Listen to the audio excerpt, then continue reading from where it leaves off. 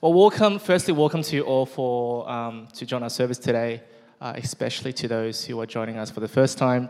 We're really grateful that you're here, right?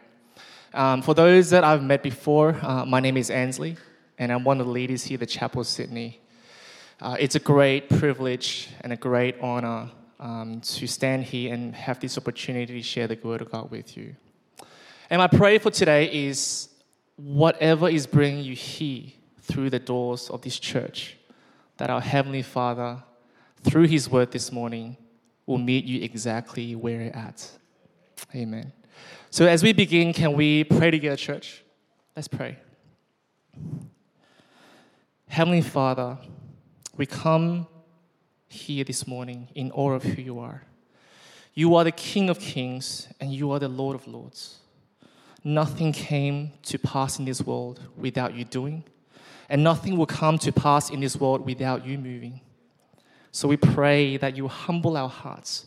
Lord, humble my heart as we receive your word this morning. May your word continue to challenge us, to give us peace and give us strength. Wherever we may be with you right now, maybe we're feeling very close to you. Maybe we're feeling a bit far away from you, or even for some of us still, maybe we don't even know you yet. Lord, may your will be done this morning exactly the way you have planned it. We love you and we honor you. In Jesus' name we pray. Amen. Amen. Well, for those who have heard me speak before, you will know that I usually like to start my sermon with a story. More often than not, it's a story about how I fail again to shut my mouth when I need to, when I should, in front of my wife. You know, and making Eileen angry is not a good thing, I can say. She's not scary, don't get me wrong, like she is perfectly lovely, but she can be very strong-willed. So you interpret however you want, right? She says I talk a lot, and to be fair to her, I don't disagree. But today I want to start things a little bit differently. I don't want to share my story, but I want to share with you a real-life story from the Bible. And as opposed to putting the words on the passage, or the passage on the screen like we usually do, I want to share with you this story in a story form. I mean, who doesn't like a bit of storytelling, right? So since we are going through the book of Mark in this sermon series, this story also comes from the book of Mark, specifically in chapter 5. And for those who are familiar with the gospel and may have read this story is about Jairus and the bleeding woman. And for those who like structure like myself, the title of today's sermon is Don't Be Afraid, Just Believe. All right, how are we doing? Should we start the story? Great. Okay. So there was this ancient village called Capernaum. If we can put that up screen, yes. So Capernaum was once a prosperous village as it was a major trading hub. So you can imagine, with a lot of passers-by and locals alike, imagine the hustle and bustle of everyday life and work. But Capernaum was also like a home for Jesus. Jesus spent most of his 3 years of ministry in this city. In fact, the Bible talks about Capernaum as Jesus' own city. Throughout the book of Mark that we've been going through for the past few weeks, Jesus was in Capernaum and in surrounding areas doing his ministry, teaching, healing, and performing miracles. And with all the things that Jesus was doing, words traveled fast, and people started wondering, who is this Jesus? I want to meet this Jesus. So the story starts off with when Jesus and his disciples got off the boat on the shore of Capernaum. A large crowd had already gathered, waiting with anticipation to see this Jesus, right? Tay-Tay's concert last weekend in Sydney, how there were a lot of fans that went. And from what Pastor Steve told me, he had a near life-changing experience there. I mean, I have never been there, so I'll take your word for it, Pastor Steve. But I hope that maybe one day, if Taylor Swift does come to Australia again and I'm still alive, I can also experience this near life-changing experience. But you know, with the thousands and thousands of people that were waiting, right? Just like, in Taylor Swift's concert. Similarly today, on this day, there were thousands upon thousands of people waiting for Jesus. It makes sense. The whole city of Capernaum were waiting for Jesus. Everyone was waiting to see him eagerly. Now, suddenly this man called Jairus, he pushed his way through the crowd. He threw himself on the ground right in front of Jesus, right in front of the crowd, and said to Jesus, "My little daughter is dying. Please come and put your hands on her so she can be healed and live." From what we know from this story, Jairus was a synagogue leader. Now, for those who don't know what a synagogue is a place like a temple that Jewish people come together to worship.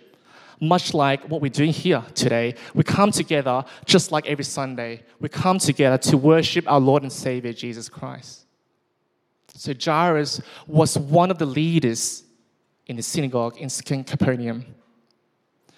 So upon seeing Jairus' desperate plea, Jesus agreed, and he started walking with Jairus to his home to see his dying daughter.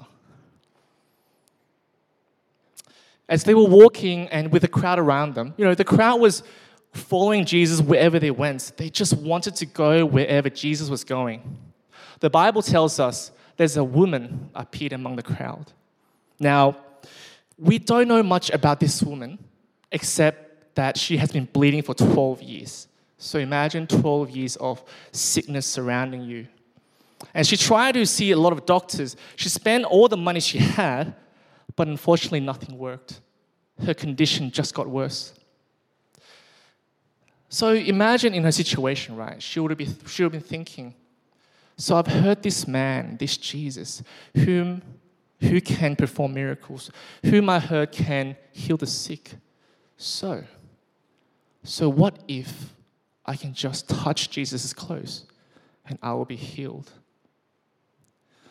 And that was exactly what happened. As she reached out from behind, not wanting anyone to notice her amongst the crowd, she touched Jesus and she stopped bleeding immediately.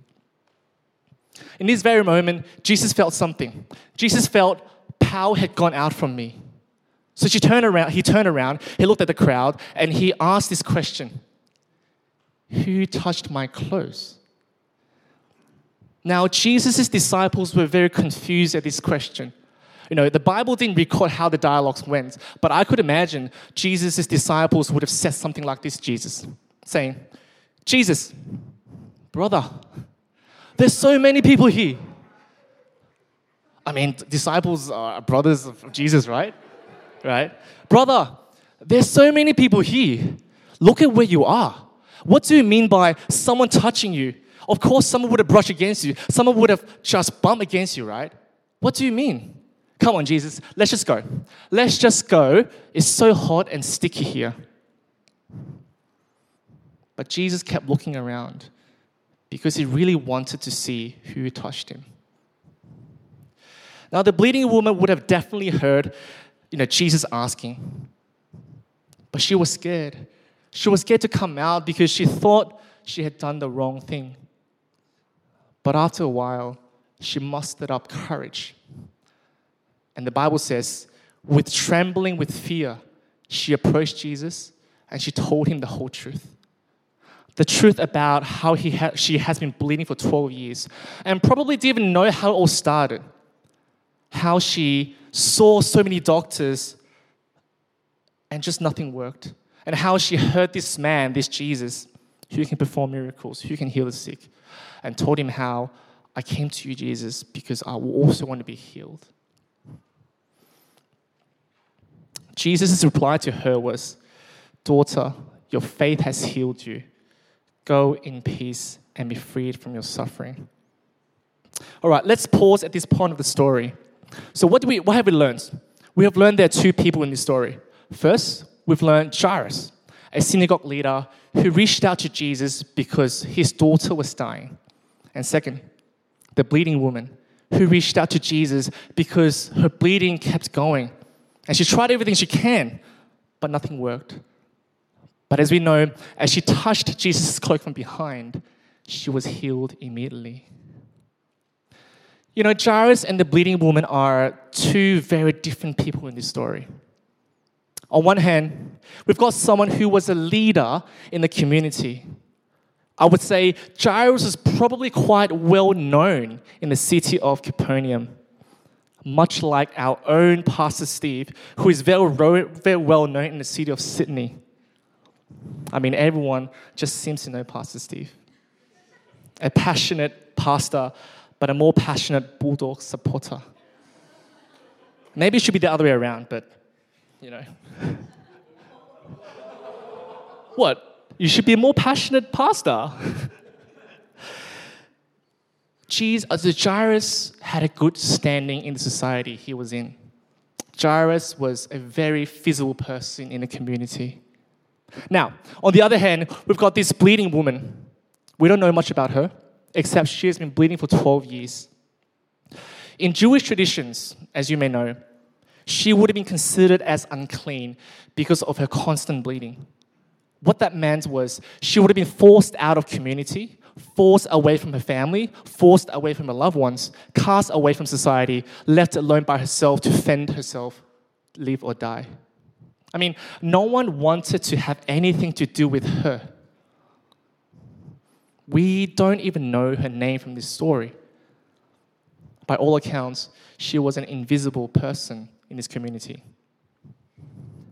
But both Jairus and the bleeding woman had one thing in common, and that is Jesus' love. Jesus responded to them, both of them, with love and grace because of their faith.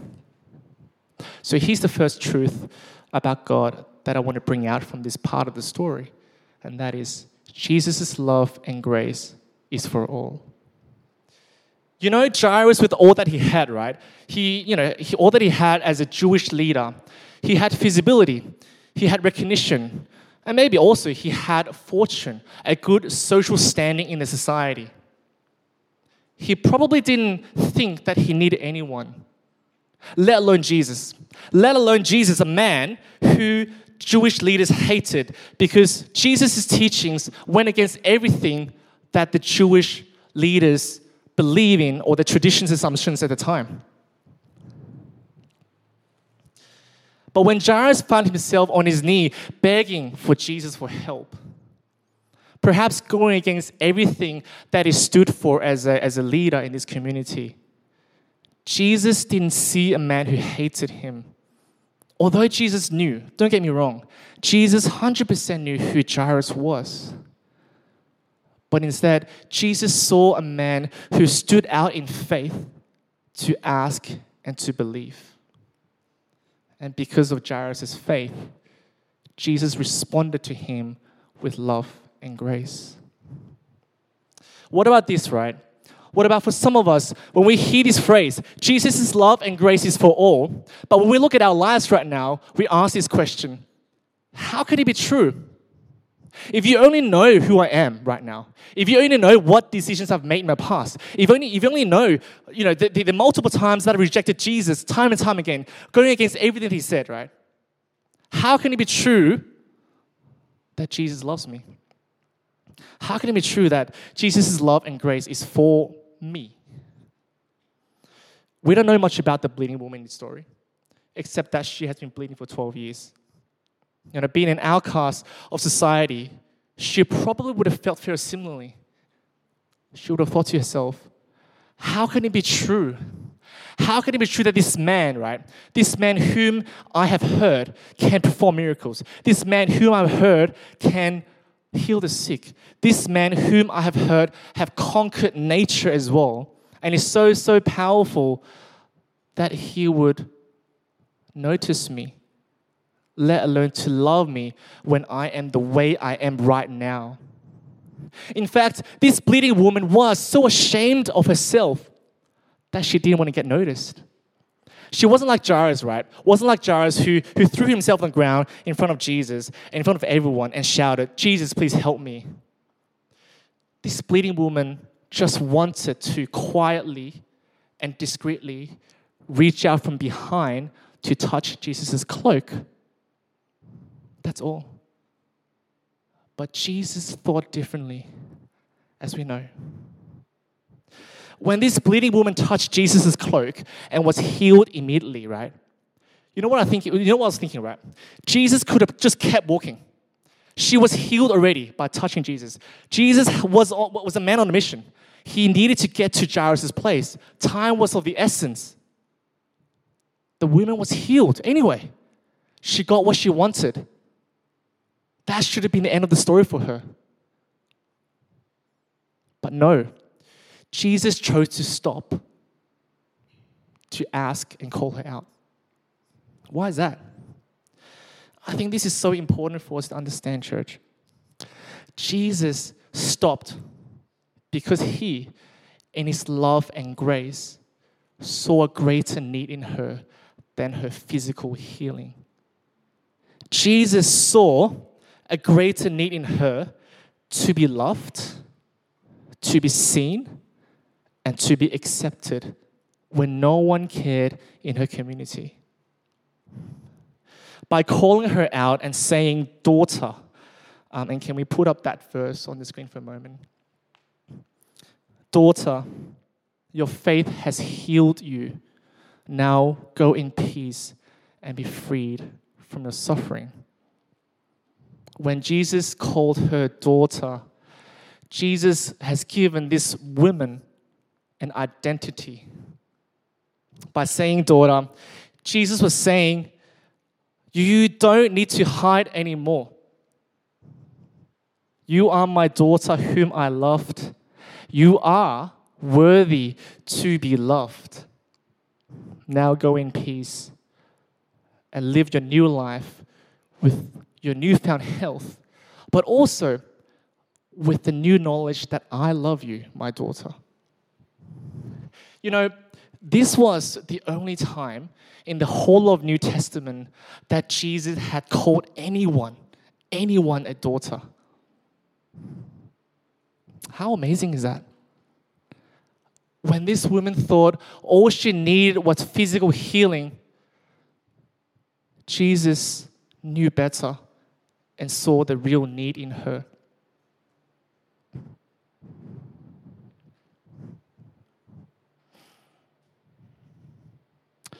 Do you believe that Jesus knows you far, far more intimately than you know of yourself? Even before we utter a single word out loud in our prayer, Jesus not only understands what are you hoping for, what are you asking for, but he always sees what is deep, deep in your heart, even when sometimes we don't even realize it ourselves. No matter who you are, whether you're like a Jairus, who seem to have everything worked out in this world, or whether you are like the bleeding woman who feels so ashamed of yourself, maybe because of your past, or maybe because of who you are today, whether it's something that you have control over or not, Jesus' love and grace is for you today and forever always. You know, I hope this truth and this message can bring you peace in whatever situation you are going through. Okay, so let us quickly finish the rest of the story, right? We paused halfway. Okay, so we said how Jesus called the bleeding woman out amongst the crowd and called her daughter, right? While Jesus was speaking to this bleeding woman, terrible news came from Jairus' house. Jairus' daughter has died. You can just imagine how Jairus' heart plummeted in that very moment. From being hopeful, right? From being hopeful when Jesus first agreed to go with him to heal his daughter, to now being completely hopeless in a split second. Everyone was whispering. Everyone was just murmuring, saying, there's no point for Jesus to come anymore. It's too late. I mean, it's over. But when Jesus heard them speaking, Jesus said to Jairus, don't be afraid, just believe. So they continued walking to Jairus' house, and when they arrived at Jairus' house, everyone was crying, weeping, understandably. But when Jesus saw them, Jesus said to them, "Why all this commotion and wailing? The child is not dead, but asleep." But as soon as Jesus said that, right, everyone laughed at him. Because what a crazy thing to say. What a crazy thing to say for Jesus to say, this girl is not dead but alive. I mean, this is such a sick joke, right? A sick joke that Jesus is saying when the daughter has clearly died. Like, are you serious? Are you serious, Jesus? But when Jesus entered the house, he just told everyone to get out the house, except for the 3 disciples that came with him, Jairus, and also the mother of the daughter. When everyone left, Jesus walked towards the girl. He took her by her hand and said to her, "Talitha kum," which means, "Little girl, I say to you, get up." And she got up. She walked around. Everyone was shocked what had just happened. Jesus told the people in the house, gave strict orders to them not to tell anyone how exactly things happened in the house. And Jesus told the parents to give the girl something to eat straight away. So this is how the story ends. Praise be to God. As some of you may know, Ali and I, we are expecting our very first baby. We are super excited, but we're also super nervous because we are soon-to-be first-time parents. For the longest time, we were going back and forth on when do we want to know the gender, if we want to know the gender. And if we do, how do we want to know the gender, right? Do we want to know it now? Do we want to know it later? Do we want to do it through a gender reveal? But there was one thing that I said to Eileen from the very beginning when we found out she was expecting, or we were expecting. I said to her this, right? No matter whether the baby is a boy or girl, I don't care. Because irrespective, this baby will be a true Manchester United baby. Will be a true Manchester United baby. I mean, how cute is that? That was one of the first things that I said to Eileen, we have to buy. I don't care whether the baby is a boy or girl, and it just arrived. It just arrived. I mean, you can imagine the baby wearing this and me wearing a shirt and watching Man United play at 3 a.m. in the morning. Because, of course, I'll be awake at 3 a.m. in the morning. And sorry, Benji, I know you must be squirming in your seat right now. But give me this moment of glory. Because as a Manchester United supporter, we don't get many glorious moments right now. And we're actually versing Man City tomorrow morning, so you know how I feel. So Ali and I, we're excited. We wait with anticipation and we wait with great joy for the day when the baby comes. But waiting isn't always fun, is it? Waiting isn't always exciting. Waiting isn't always joyful. For some of us, because we have been waiting for such a long time for something, this waiting is making us anxious. This waiting is making us restless and nervous and perhaps even angry. I don't pretend that I know what is in your heart and how hard it must be. But I pray the Word of God in this next part of the story will encourage you, will give you peace and even joy in this time of waiting. So the second truth about God that I want to bring out from this story is Jesus' timing is always purposeful. When Jesus was met with a bleeding woman, right? Remember, Jesus was walking towards Jairus' house. He was a man on a mission. Time was of the essence. He needed to go to Jairus' dying daughter as soon as possible. But Jesus chose to stop, to speak with, and to also acknowledge this woman. You can just imagine Jairus' mind going off in that moment, right? I can imagine it went something like this. Jesus, why are you stopping? Didn't you remember what I just told you? My daughter is dying at home. We can't waste a single second by standing here. Look, I know the woman has been bleeding for 12 years. I know that, Jesus.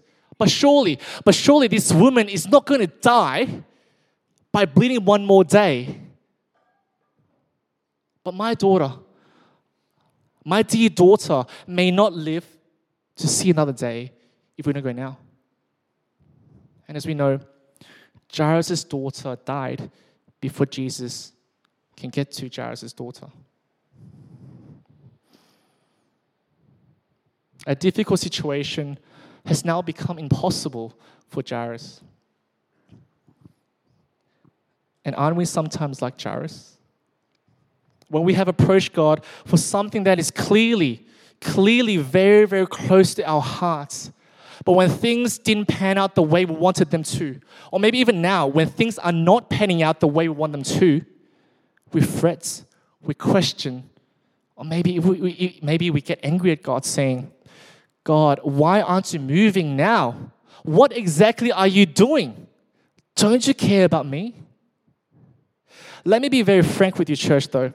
Jesus never said, God never said we will understand or we can understand everything about His works, whether it is in the world or specifically in our lives. You know, in Ecclesiastes chapter 11, verse 5, the Word of God says, and we'll put it up the screen, as you do not know the path of the wind or how the body is formed in a mother's womb, so you cannot understand the work of God, the maker of all things. It's simply not in our place to know.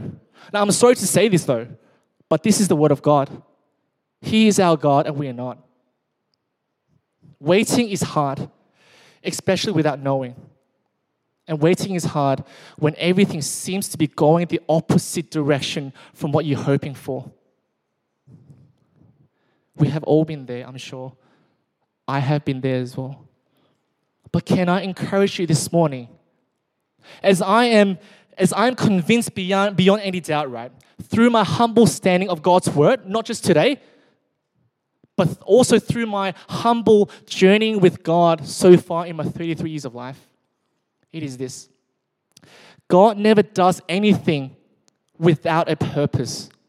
And this includes at times when God is asking us to wait. You know, the Bible is full of examples of waiting. This is by no means exhaustive, but this is just a few that you may know, right? You know the story of Abraham and Sarah, how they have waited 25 years for the birth of their promised son Isaac from God. And then you've got Israelites. Israelites were suffering from oppression from the Egyptian authority. So Moses, obeying God's command, he led them out of Egypt. But the Israelites had to wait 40 years until they crossed over to the promised land that God had always intended for them to go to. But 40 years. And last but not least, Noah, from the famous story of Noah's Ark. He waited 120 years from the moment God asked him to start building the ark until the flood came as God foretold. And during those 120 years, Noah was mocked. He was mocked by everyone around him saying, "You must be so stupid to wait 120 years for this so-called God of yours." But in all of these stories, of course, God pulled through as He promised. That's the first thing I want you to know and understand today. But secondly, I believe God allows waiting so that we can become who He wants us to be. When Jairus and the bleeding woman came to Jesus for help, I don't know how much both of them would have known about Jesus. Whether they know Jesus is the true Son of God, right? But I don't doubt at all that they have heard Jesus can perform miracles. I don't doubt at all that they know that Jesus has conquered nature by calming the raging sea. I mean, that's why they came to Jesus for help, right? I believe Jesus could have just healed both of them in that moment without a question, and they would be on their way, happy, satisfied physically.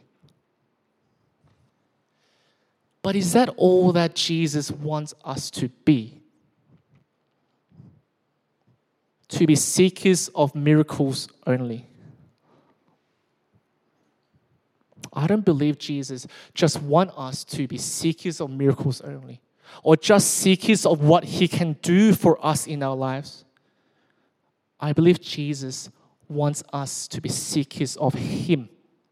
Seeking Him, the person of Jesus Christ, who is the Son of God, our Lord and Savior, who died for us 2,000 years ago on the cross so that we can restore our relationship with God. And as strange as this sounds, Jesus was teaching Jairus exactly this when He chose to delay His walk to Jairus' house. When Jesus said to Jairus, "Don't be afraid, just believe," Jesus was saying to Jairus, if you have trusted me before, when you first asked for help because you've heard I can perform miracles, will you also trust me right now? Even when you think the miracle that you have hoped for me to do on your daughter seemed too late. Can I repeat that again? Will you also continue to trust me even though the miracle that you have hoped for me to do on your daughter seemed to be too late? To put it simply, Jesus was saying to Jairus, believe in me, not in my miracles. Church, waiting is God's way of teaching us and growing us to be man and faith of God, who trusts God no matter what. There's a purpose behind why God is asking us to wait, even when this goes against every fiber in our bodies. And as we know, Jesus, in His love and grace, fulfilled what He had promised to Jairus. He healed Jairus' daughter. But not in Jairus' timing, in Jesus' timing. Jesus is saying to us all, don't be afraid, just believe. But believe in me, not in what I can do for you. You know, I was so convicted by this while I was preparing this sermon this week. And I feel that this is really something that God wants to say to us this morning. I know I have been speaking for the most part of 30 minutes, if not more, but I do ask that you give me a few more minutes to wrap up my sermon by saying this. And Eileen, you're absolutely right. I do talk a lot. You know, we sang the song Waymaker this morning. A new song, a very simple but powerful song. And thank you, Andy, for leading us into this song. The chorus of this song goes, and can we just quickly put that up on the screen? The chorus of the song goes, Waymaker, miracle worker, promise keeper, light in the darkness, my God, that is who you are. As I was listening and re-listening this whole song, worshiping God and meditating on the lyrics, on the truth that this song talks about God, God was saying to me, God was asking to me, what do you believe in? Where is your faith in? God was saying to me, when you sing Waymaker, miracle worker, promise keeper, where's your heart focused on? Is your heart focused on the way in Waymaker? Is your heart focused on the miracle in miracle worker? Is your heart focused on the promise in promise keeper? God was challenging me, see. While His works are all good because He is a good God, is my faith based on what God can do for me, however good they are, more than on God Himself? You might be thinking, what is the difference anyway? I don't get it. Even if I do, I don't really care about it. But what I'm telling you now, church, this makes all the difference in the world. However subtle it is. Whether we are going to God for what He can do for us, or whether we're going to God for who He is, makes all the difference in the world. Because if we're going to God only for what He can do for us, right? And that's where all our faith and all our hopes lie in. But if God in His sovereignty and in His complete authority decides to not answer us in the way that we're hoping for, that we're praying for, then we'll be like Jairus, feeling hopeless and completely shattered. Because all our faith is only anchored on what Jesus can do for me. But when we go to God for who He is, we are declaring, Jesus, I believe you are a good God who loves us and who knows the best for us. So even if you don't necessarily answer my prayer the way that I would like my prayer to be answered, I still trust you because you are good. This story shows Jairus' and the bleeding woman's faith, right? But I would go as far as to say that faith in itself has no power when it is not connected to the right source. Faith in itself has no power when it's not connected to the right source. It is not the faith on touching Jesus' clothes. It is not the faith by saying the words Talitha Kum that has power. You know the words Talitha Kum. The words come from an ancient language called Aramaic. But these words, right, Talitha Kum, these words were actually everyday language back then. Much like how we, in our modern language, and our modern English language, when we say, wakey, wakey, girl, time to get up. There's nothing special about the words Talitha Kum. The power that our faith brings. As the Bible teaches, and as Jairus and the bleeding woman have learned in this story, comes completely and purely from the person who has the power that our faith connects us to. Can I say that again? The power that our faith brings comes purely and completely from the person who holds that power that our faith connects us to. That person is Jesus Christ, the Son of God. It's us, faith, Jesus. It's not us, faith, miracles. It's us, faith, Jesus. And anything apart from this, that is not the faith that the Bible talks about and the Bible teaches us. So I'll pray you hear God's word this morning. That our faith should completely and purely be anchored on the person of Jesus Christ. Not what He can do for us, even though they may be good, because He's a good God.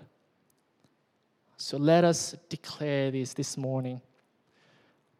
Our faith lies in the Maker in Waymaker. Our faith lies in the Worker in Miracle Worker. And our faith lies in the Keeper in Promise Keeper. Because Jesus is good. But don't take my words for it. Read God's word. I just realized I didn't open the Bible. It was a prop for me. But read God's word here, and you will see His goodness scattered across thousands of history as captured in this book. His goodness is written all over the lives of many that went before us. In your seat, I feel that God just wants us to pause for a moment here to reflect on what God has spoken to us this morning. All glory and honor to His word. We won't spend too much time doing this, but I just invite you to spare a moment. You don't need to speak. You can just sit and listen, or you can close your eyes if it makes it easier. Jesus is saying to all of us, don't be afraid. Just believe.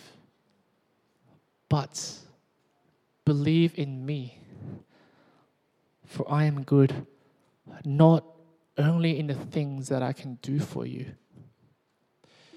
And after some time, I'm going to ask Pastor Steve to come up and I guess pray for us to wrap this service. Thanks, church.